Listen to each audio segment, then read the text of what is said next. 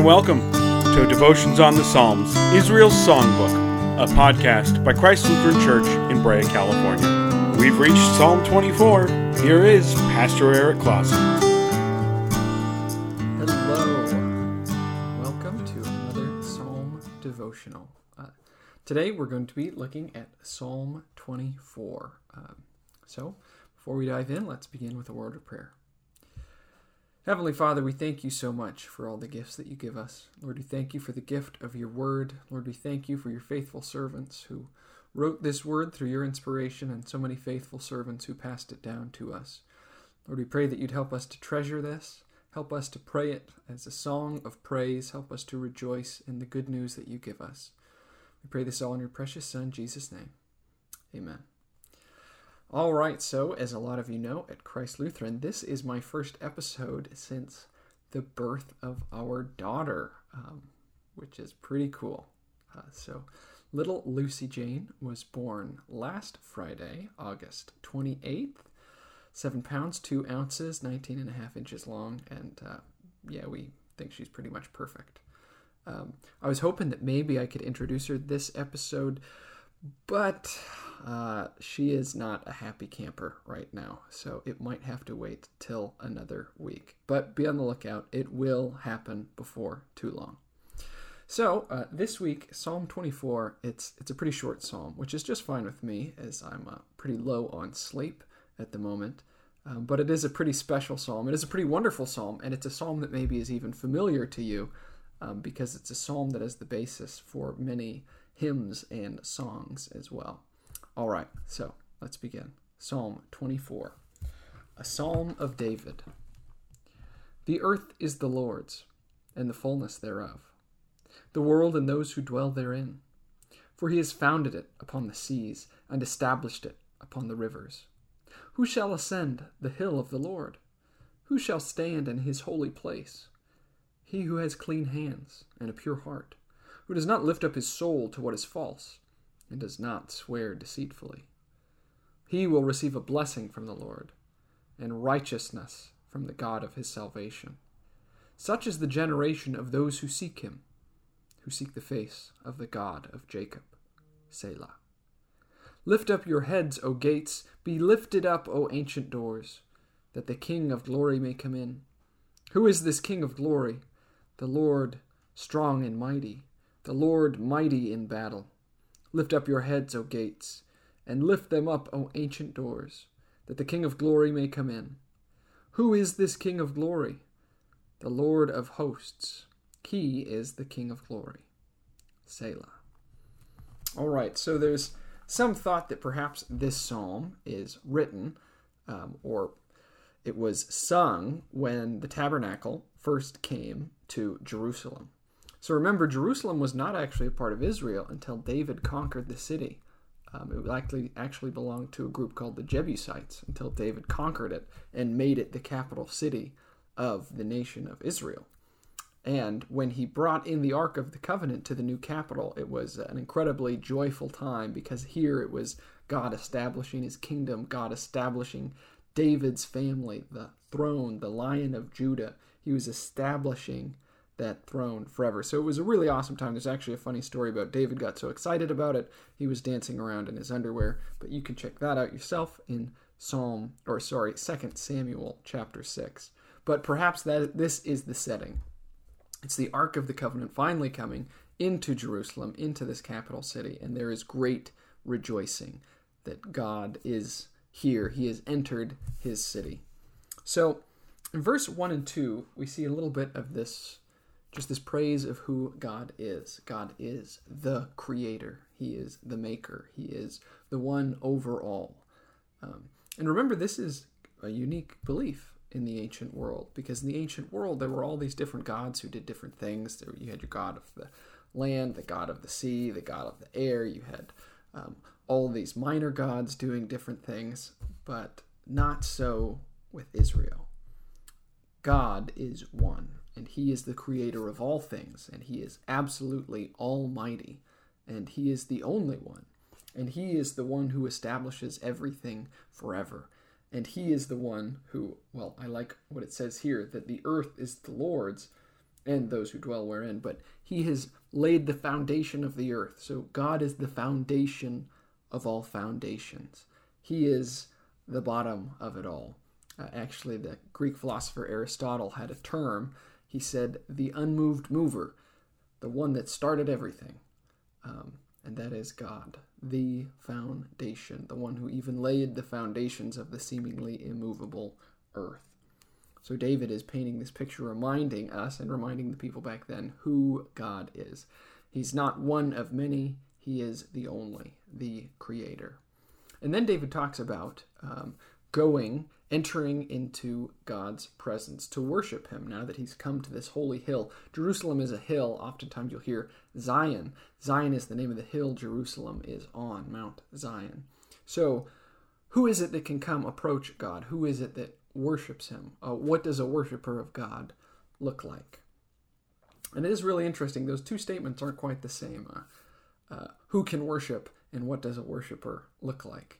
Because if we ask ourselves, well, who can worship God? And then we have to try to get this checklist and say, well, can we do all these things? Then we've earned it. Or is it, what does a worshiper of God look like? That is, we are already children of God. Now, how do we worship God? I think that's the better way to think about it. So it's interesting. David, he says, okay, so come into this holy place, to come bless the Lord. What do you need to do? And again, not to earn it, but what should we be doing in God's presence? And I like what he says. He says, clean hands and a pure heart. And there's a reason he used hands and heart, because what he's saying is hands, that's the outward things. Those are the outward actions. Those are the things that we do for the people around us. And the heart, well, that is our inward life. That is our own thoughts, our own feelings, our own desires. Both those things need to be focused rightly. You can't just have one or the other.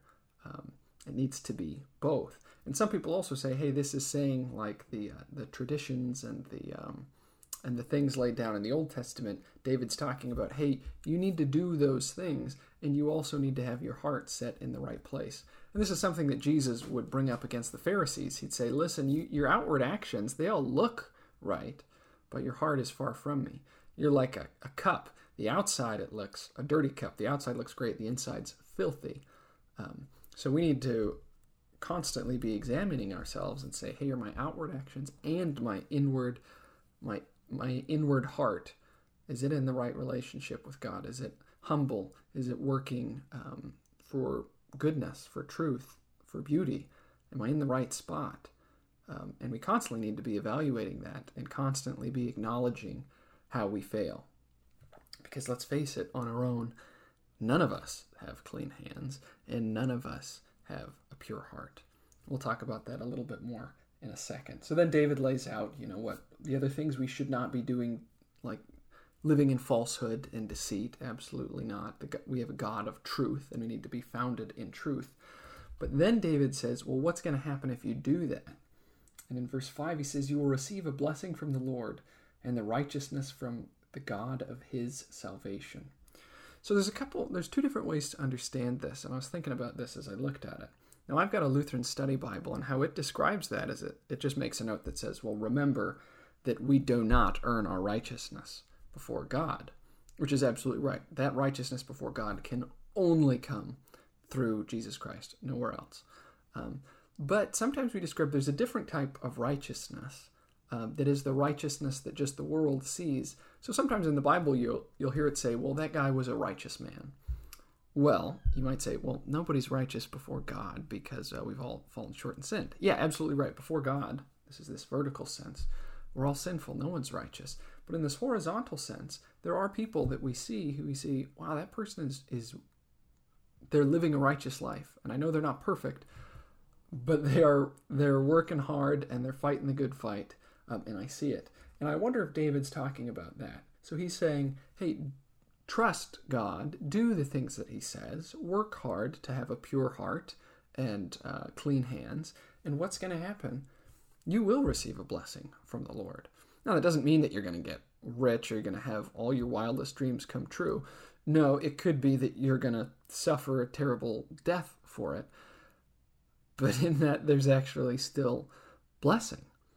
Follow God's commands, you will be blessed. Follow God's commands, you'll live a righteous life. Will you do it perfectly?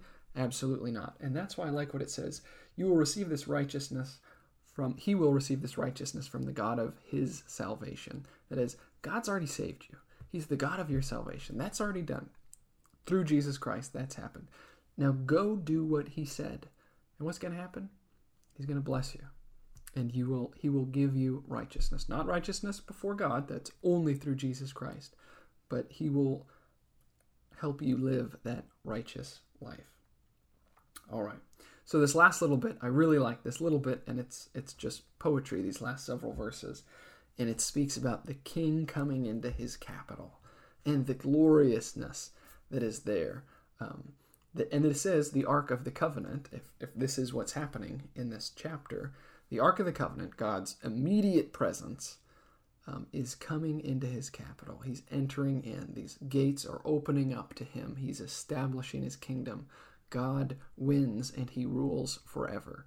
And so this is this awesome, powerful thing. The God of hosts, that's the God of armies, the God of power. He's here and he's ruling, and things are good and righteous.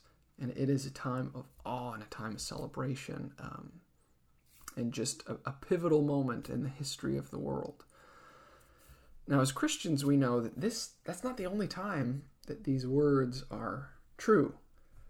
Because about 1,000 years after David, again, the king would enter through these ancient doors to his capital, but it would be on a donkey. And of course, it would be Jesus Christ. And these same doors that received the Ark of the Covenant so long ago would now be receiving God again, except he wouldn't be in an ark. He wouldn't be in something made by human hands.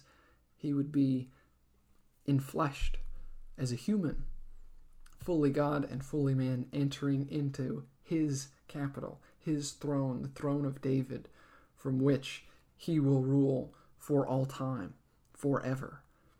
And then again, we know that this is going to come true one more time, and that is when Jesus returns, his second coming.